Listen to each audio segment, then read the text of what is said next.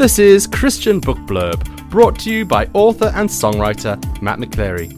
Get a behind-the-scenes glimpse into the lives of some of your favourite Christian authors, hear about their books and faith. Also, why not check out my website, mattmcclary.com. Hello, welcome to episode 3 of Christian Book Blurb. I'm your host, Matt McClary. Thank you so much for joining us again. Today we've got another fantastic interview and conversation with another amazing Christian author, Howard Weber, but it is December. So it's our Christmas special episode, which is fantastic because Howard Weber has just released a book called Gift Beyond Measure, Inspiring Poems for Christmas, which we're going to be talking about a little bit more in some more detail, as well as other things that he does and about his life and things in just a moment. So welcome, Howard. Welcome to the podcast. Thank you. Thank you. And before we start having our chat, I thought to get us in the festive spirit of things, would you mind reading one of your poems from the book? Yeah, we'll do. The poem is titled Broken. I crept up to the broken door of the broken cattle shed, and just across the broken floor saw his broken manger bed. Even the silence was broken by a baying, neighing sound. Even the darkness was broken as the lamplight shone around. Even some tears had broken down his weary father's face. Even her heart was broken, giving birth in so foul a place. Only one thing remained there, unblemished, unspoilt, undefiled. Only one thing was unbroken, that tiny, helpless child. Yet this child would one day be broken, nailed to an old broken tree. And the one with the hammer and nails, when I look, I'm shocked, for it's me. Really good. Thank you, Howard. So let's start there with a little bit about you. Where do you live? What do you do? Well, I'm retired, or meant to be retired. I'm kept pretty busy. I live in Bournemouth with my wife. We have 5 children, all grown up, of course, and 6 grandchildren. Yes, you are kept pretty busy then. Absolutely. 2 of our daughters actually live in Bournemouth, which is one of the reasons we retired here. We have no background in Bournemouth other than holidays, but 2 of the daughters and their husbands settled here, and others aren't very far away. So I have 1 boy and 4 girls, and the girls aren't far away. So fantastic, really good. So let's have a little look at your new book then, Gift Beyond Measure, Inspiring Poems for Christmas. It always fascinates me how things like this begin. So what inspired you to write a book of Christmas poems? Where did it come from? Well, it started about 35, 36 years ago. I had a great difficulty finding any Christmas card for us to send to family and friends, believers and unbelievers, and to our congregation. Because I was a full-time minister, full-time Salvation Army officer with the congregation, the church. And despite my efforts to find, even amongst religious Christmas cards, I couldn't find anything with a good message, a nice solid message. They were nice and pretty, but they weren't what I was looking for. So I started to create my own and write a verse or verses. And over the years, the people that have been on the receiving end, the recipients of them, have been saying to me for ages, "Why don't you bring them together in a book?" Yeah. Got other things to do, and they weren't sufficient for a book, I felt anyway. And I didn't know the worth of what I write really. Anyway, I wrote a book about 10 years ago that won an award, and more recently, I thought, well, I'm getting old now. If I don't do it soon, it won't get done. So early this year, I brought them all together and sent them to a couple of publishers, and one of them agreed to publish it. One of my daughters, who's an artist, has created, I think it's 16 illustrations to illustrate particular poems on, on the facing page. So that's basically the background to the book. Fantastic. And so, apart from not being able to find an appropriate Christmas card, let's look at some of the poems, maybe in a bit more detail. Were there some you found really easy to write? Were there some that were really difficult? Talk us through some of the process behind writing some of them. Well, obviously, there's a schedule when it comes to Christmas and getting the cards, especially these days through a computer. I used to give them to a printer, and then it got expensive, and it was a very fiddly job. I mean, the first one was difficult. The one that I've just read, Broken, for instance, I started writing. It wasn't in that form. I just wanted to share something of the brokenness of the world in that situation. And as I was writing it, I had a little read through the first lines I'd written, and broken turned up several times. I thought, I was taught at school, you don't repeat a word in the same paragraph or sentence. And so I was scratching my head looking for replacement words. Then I went to have my tea. I was called for tea. And while I was sitting there and the children were doing whatever they were doing, and suddenly what entered my head could have been the Holy Spirit. It doesn't sound, people think Holy Spirit, spiritual things. But what entered my head was that little rhyme. There was a crooked man and he walked a crooked mile and he found a crooked sixpence against a crooked stile. And crooked, every phrase is crooked. I know what I can do. I can reverse it and actually repeat it loads of times, possibly. Because what entered my head as I ate my tea was, you can have a brokenness of heart, you can have broken things, tears can break down your face, and there was a multitude of things enter my head. So obviously I couldn't wait to get away from the tea table and scribble them down, and then get them into some form. And the realization, actually, in all that brokenness, there was only one unbroken thing, and that was that baby. Really nice. And then suddenly I thought, and even he will be broken one day. He'll join us in our brokenness. And that's how that particular one came about. I used to be a school teacher, and you spent ages teaching the children what you were saying about, you've already used that word once in the paragraph, and can you think of something different and all that kind of thing. And then it comes to a poetry lesson, and you stand up and announce to the class, all those rules I've just taught you, forget them. You can do what you like in poetry, break all the rules. That's part of it. Oh, fantastic. So that's great, talking about the process of that one. Are there any others that stick out to you from the book that you might want to dig a little bit into for us today? Well, there's another one that is, I'll just look it up. It's about school nativity, and knowing that many that would be receiving the card will be parents or grandparents who've been to school nativities. I felt, we'll look at school nativity and the fact that frequently the children get it wrong, and there's a lot of amusement, and they're trying their hardest and they forget things despite all their effort.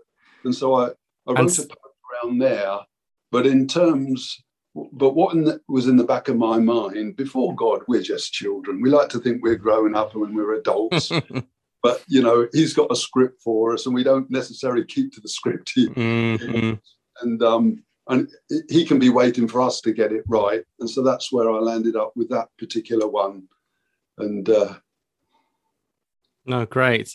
It seems to be, it's quite a good one for people to explore, I suppose. So you've done it in your poetry, but when you were just mentioning it, I thought of there's a few movies about nativity with David Tennant, and it's all these anxious parents behind the sidelines, all wanting their child to take the starring role and all that kind of stuff going on. It's quite a funny comedy, actually.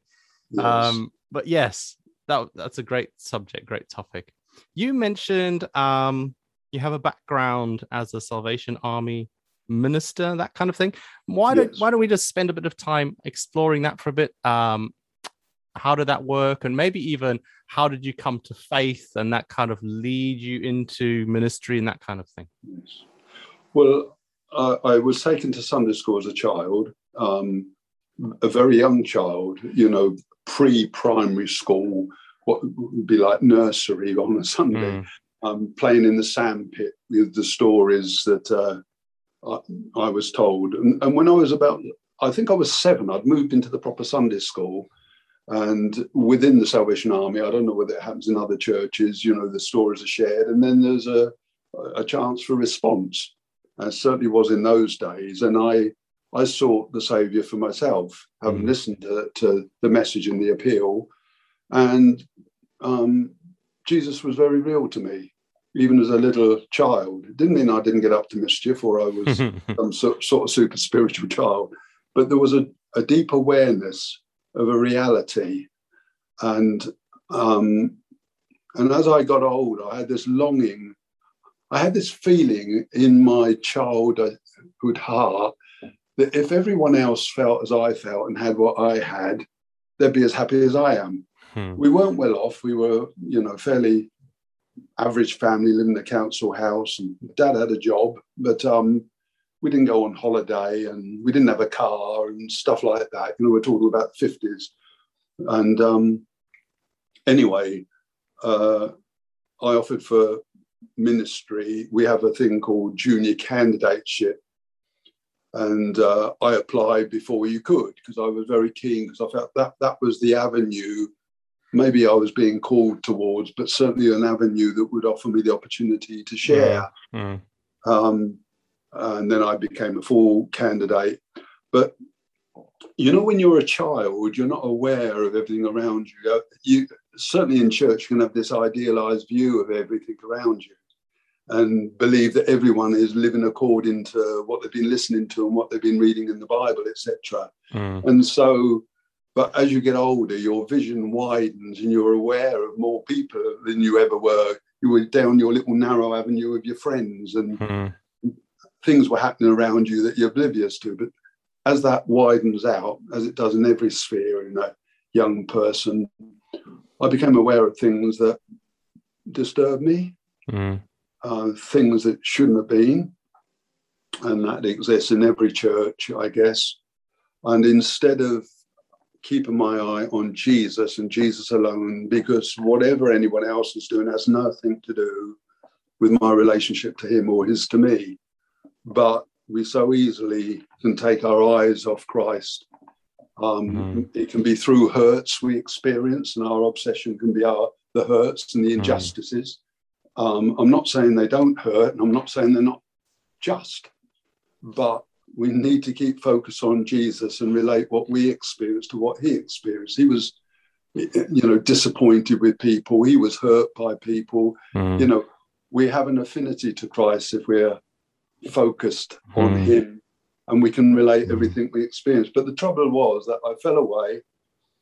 I not only left the Salvation Army in which I'd grown up, but I left Christ. The thing is, you can't live in disobedience and be happy. And I decided that I'd carry on being a Christian and still be in the church, but I wasn't going to go into full-time ministry after all. Right. And that was disobedience. And I wasn't happy. I lost my happiness because I was focused on the wrong things. And in the end, I left completely. We moved away. I met my wife and we fell in love. We met at the church. She was a new convert, new to Christ, no background. And we moved away to Bristol from Canterbury, where I grew up. And I was determined not to go anywhere near anywhere. So what brought you back again? Well, if you've known Christ, you can never unknow what you know, whatever you might deny and say. It's like any experience. If you've had an experience of something, you can't deny you've had that experience, even if you wish you hadn't. But anyway,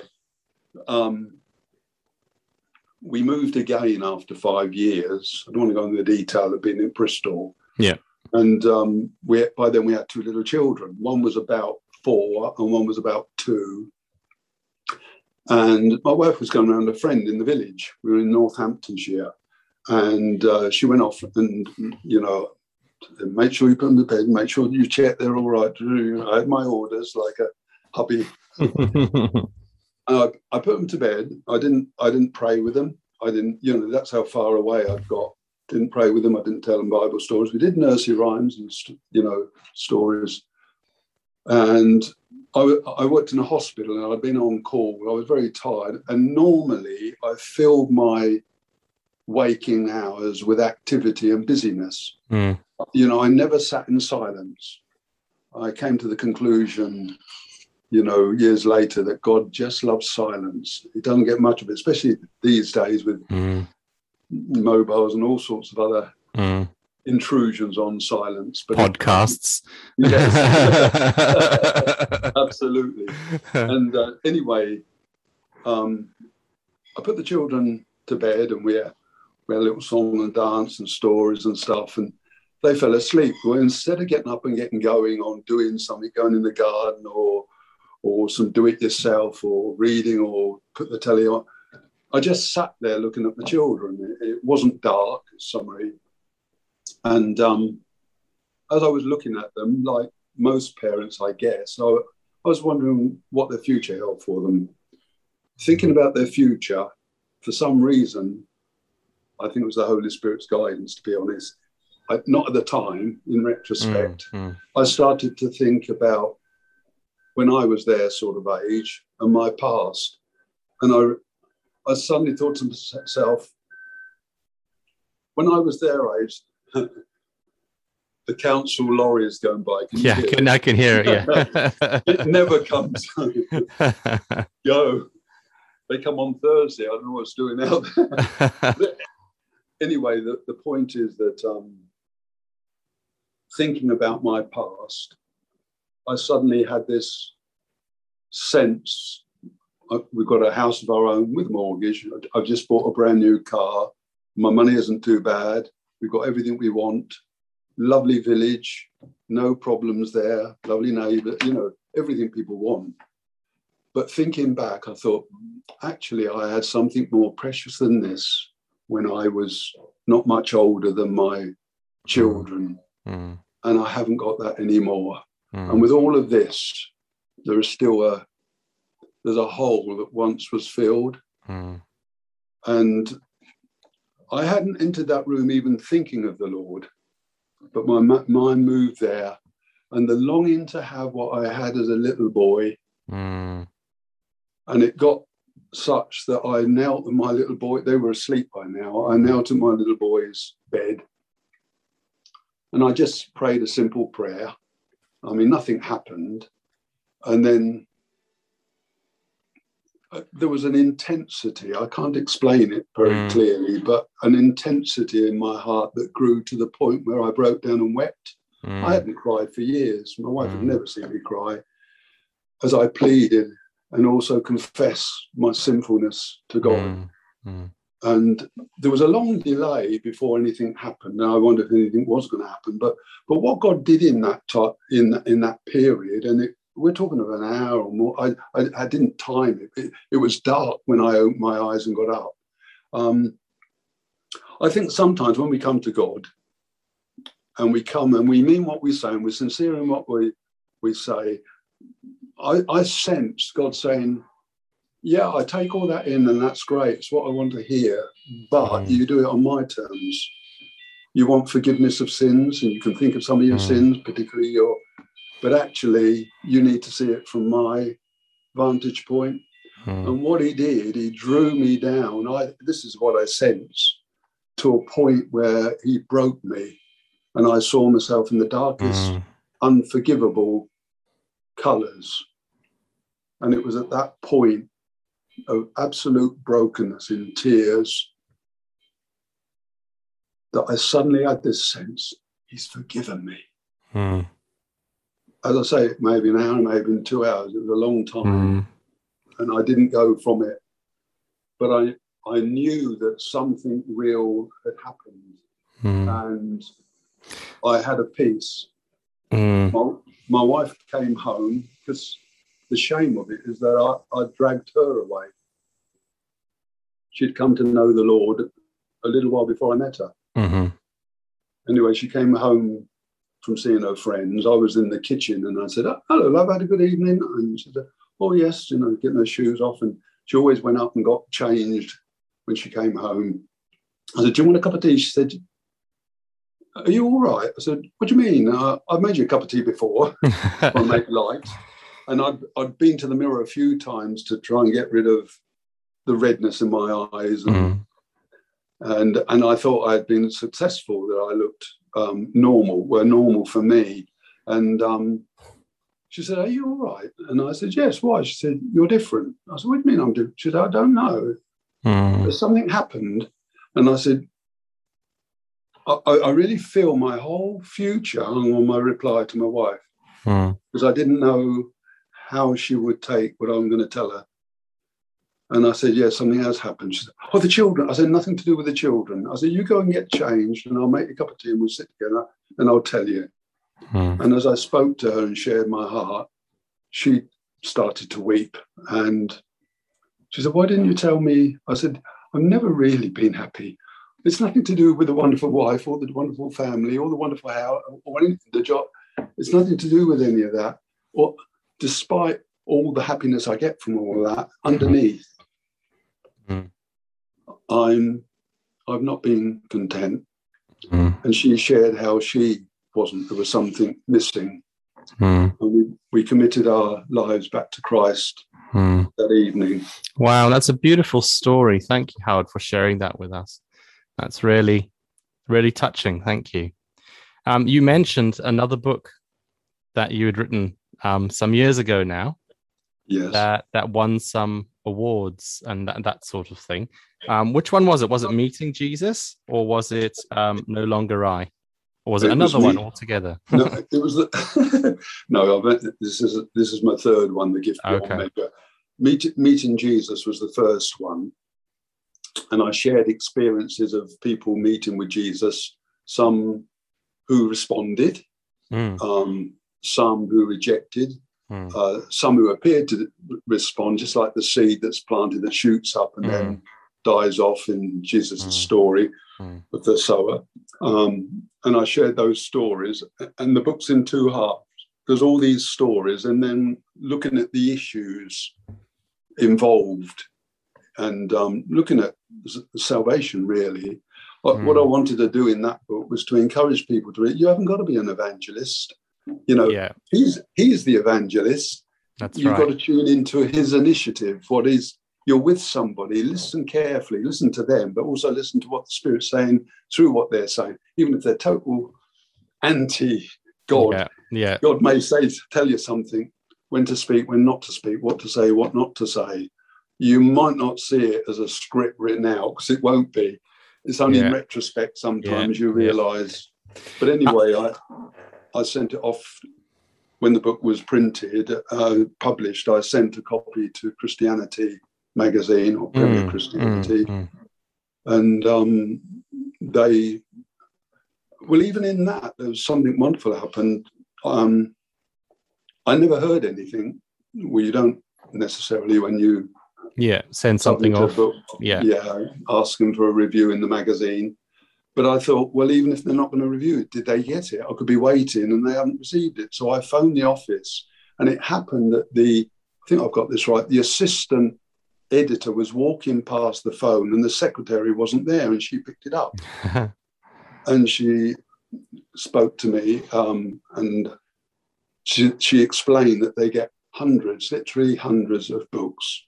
We've got a table in the other room piled with books. Yours was probably amongst them. I said, all right. So what was the book about? And it was only afterwards I thought, I'm an idiot, I'm a clown. I didn't tell her what the book was about. My reply was, I shared my heart and my longing to see people come to know Christ. I gave her this background that wasn't about the book. But she went and found it, and she rang me back that evening and said she'd found it and she'd read the first two chapters and been affected, and she wanted to go through the whole book. The whole book, yeah. And she would be giving it to the editor. And anyway, they reviewed it. Then it was shortlisted for their book of the year. And then the following year, someone who I didn't have the magazine, someone, a friend of mine, got on to me and said, "Oh, you've won the Book of the Year prize." Oh, wow. Don't wind me up, you know. But it turned out to be true. And really good. Yes, I find that about evangelism. As you say, everyone, if Jesus is in your heart, you can share him with others. Yeah. And also, I've found personally that it's a lot more about sowing seed rather than expecting, you tell someone about Jesus and there's some sort of light that breaks through the sky and all of a sudden they make this amazing decision right there on the spot. It's a lot less of that kind of thing and a lot more being real, being genuine. Just, this is what Jesus is doing in my life, and just sharing little seeds, never quite knowing what those are going to do in the lives of the others. And personally, I may never see that seed I planted bear fruit, but someone else down the line might see that. And it's just sowing seeds as we go in a sort of natural part of life. Well, thank you, Howard. Thank you for joining us today on Christian Book Blurb. We are going to finish with you reading just one more of your poems from your new book, Gift Beyond Measure, Inspiring Poems for Christmas. But before we do that, if someone wants to grab a copy of this book, how would they go about doing that? Well, it's in Christian bookshops. It can be ordered through any bookshop. It's obviously around on the internet, on Amazon, etc. I do have copies as well. They could contact me, message me on Facebook. So that's Howard Webber on Facebook with a double B, Howard Webber. Yes. Great. Yeah. Okay, fantastic. Well, thank you so much for joining us on the podcast today. It's been great chatting and getting to know you. So I'll leave you to have the last word with your poem. I think that'll be a great way to close. So I'll just say thank you so much, and I hope you and your family have a very Merry Christmas. Thank you very much, and thank you for the privilege of sharing. Christmas gift. There is a gift more wonderful than any gift this world can give. A gift so bright and beautiful, it makes our Christmas glitz seem drab. Yet few have eyes to see that gift, although they look into that stall, and few reach out to grasp at it, although they celebrate it all. Oh, Father, give us eyes to see what lies beyond that tiny crib, beyond the babe in swaddling clothes, beyond the donkey shepherd shed. Help us to see that which we miss, which would complete what isn't whole. For underneath this Christmas wrap lies matchless bliss to swamp the soul. Enjoy your family and your friends, the carols, cars, the food, the fun. Enjoy the children's shrieks of glee as they delight in everything. When then you take the tinsel down, return the tree to attic dark, may you have found that gift sublime and know him living in your heart. God bless you all. Thanks for listening to Christian Book Blurb with your host, Matt McClary. Do give it a like, give it a share, and let your friends know all about it. We do hope to see you again soon on another Christian Book Blurb.